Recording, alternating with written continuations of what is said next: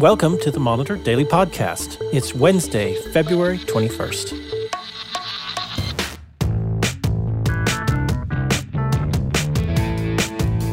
Thanks for joining us. I'm Mark Sappenfield. And I'm Jasper Davidoff.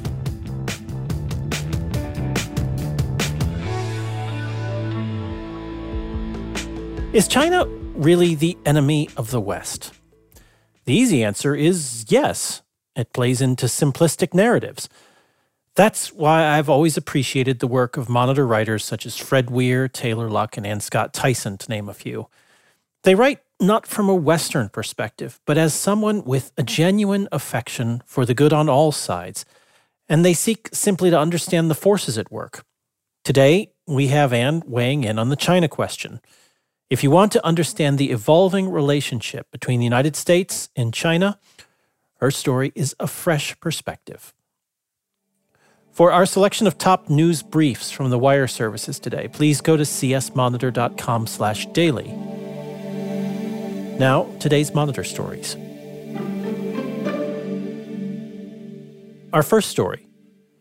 Is trust the bedrock of international relations or predictability?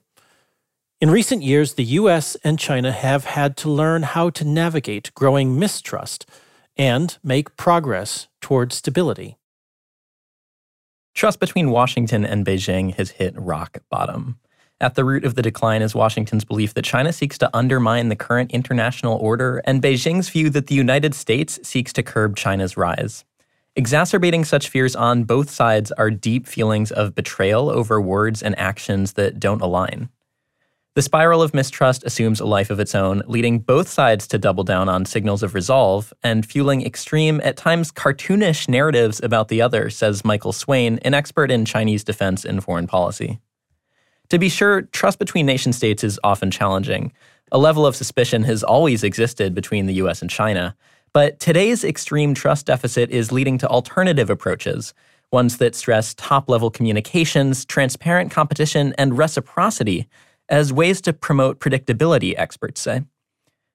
President Joe Biden and Chinese leader Xi Jinping signaled their interest in a more stable relationship when meeting outside San Francisco last November. That has led to other critical dialogues, and high-level military communications have resumed after more than a year's hiatus, a step towards preventing dangerous miscalculations. We are definitely at a better place, says Yun Sun, director of the Stimson Center's China program. The two governments can actually talk to each other without having a complete meltdown. This story was reported by Ann Scott Tyson for The Monitor. In the midst of a grim third winter of a grinding war, Ukrainian soldiers voice mixed emotions. Gratitude for U.S. support so far, but concern that Americans unsure of their global role won't supply the ammunition the soldiers need to stop Russia. As the 2-year anniversary nears of Russia's all-out invasion, the optimism that heralded Ukraine's against-all-odds defense has faded. It had diminished throughout 2023 with a failed counteroffensive that ran headlong into heavily mined Russian positions. One message is constant from Ukrainian soldiers at multiple points along the front lines facing Russia: an urgent plea for weapons and ammunition on a scale and timeline that only the United States can provide. On a frozen battlefield in eastern Ukraine, the main topic of discussion among dug-in soldiers in an artillery unit is of 3 jolts of bad news they see as closely interlinked. That the city of Avdiivka had fallen after months of fierce fighting that Ukrainian officials estimate cost Russia some 17,000 dead troops. That in Washington, the U.S. House of Representatives had recessed until the end of February, further delaying a vote on a $60 billion military aid package. And still being digested, that the soldiers had to substantially cut back and cap the number of shells they can fire at the Russian enemy each day. Even without this limitation, there was not enough, says a squad leader who gives the name Sasha. Soon we're going to have to fight them with our hands. This story was reported by Scott Peterson in Kreminna Direction, Ukraine, for The Monitor. A new government is beginning to take shape in Pakistan, but not the one its people elected. After what many believe to be the most brazenly rigged election in the country's history, Will this new coalition be able to steer the country through political and economic turmoil?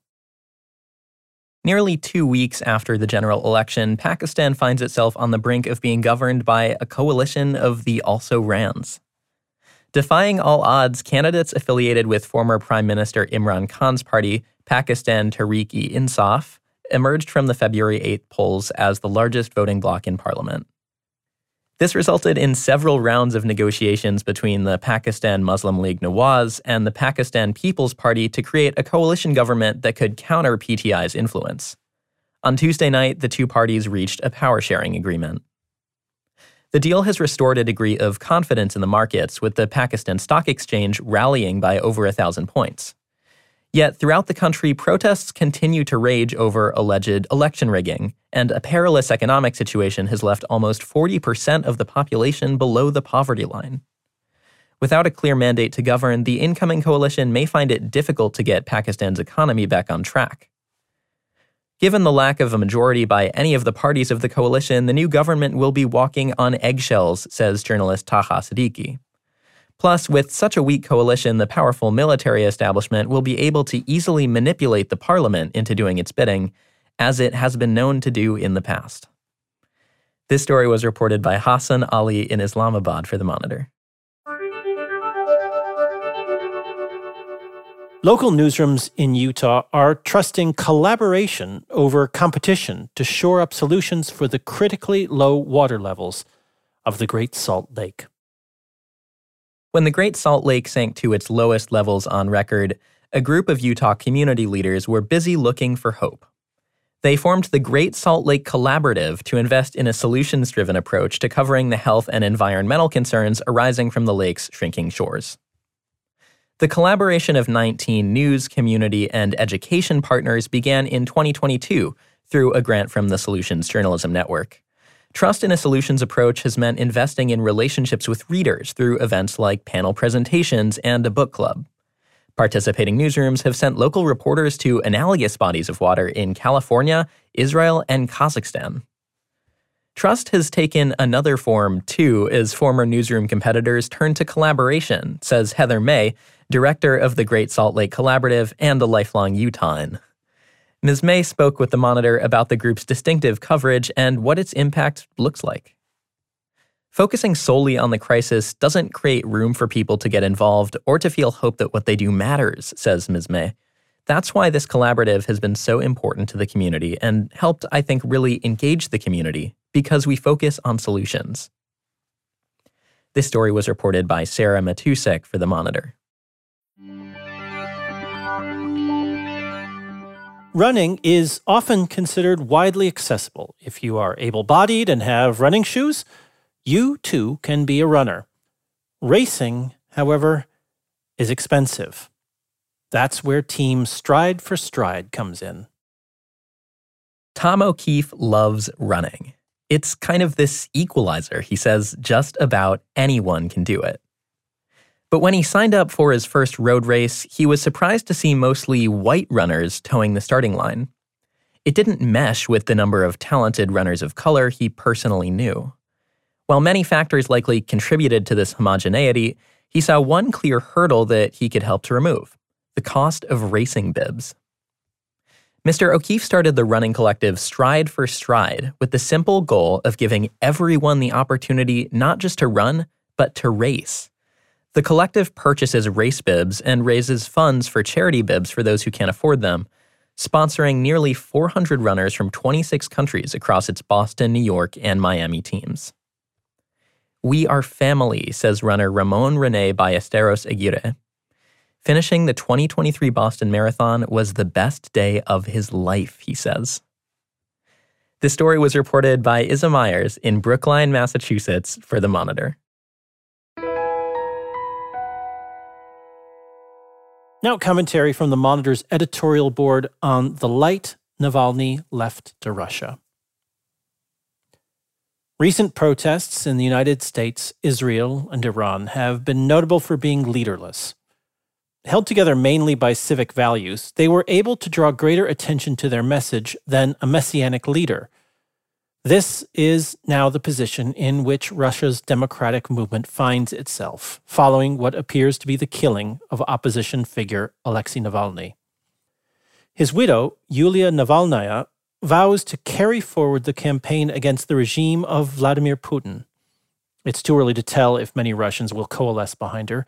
Yet, like her husband, she reflects the vision of a Russia that someday embraces honest governance and a freedom from fear. Russia can be a normal European country, she said this week, a country where political conflicts are resolved through fair elections and not through prisons, poisons, and bullets, full of dignity, justice, and love.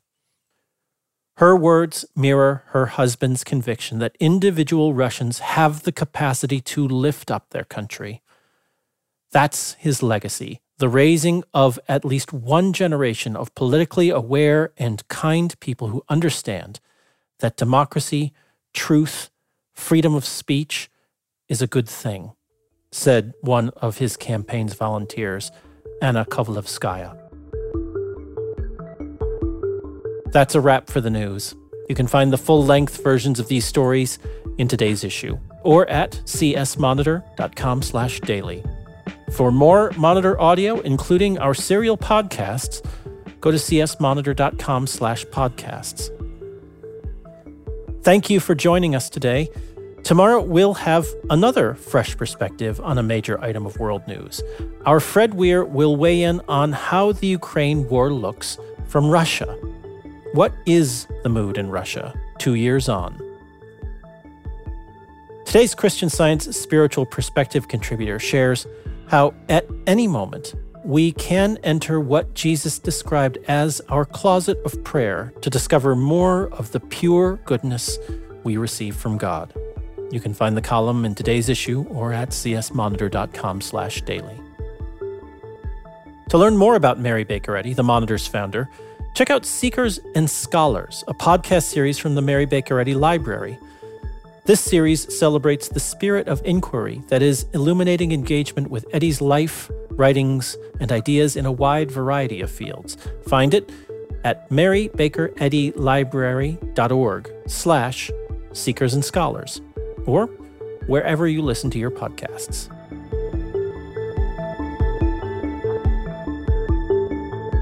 We want to give a quick thanks to our staff, including today's audio production team, Tim Malone and Leonardo Bevilacqua.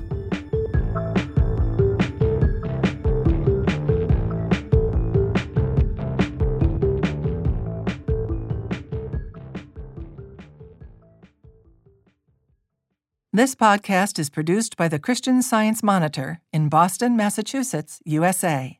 Copyright 2024.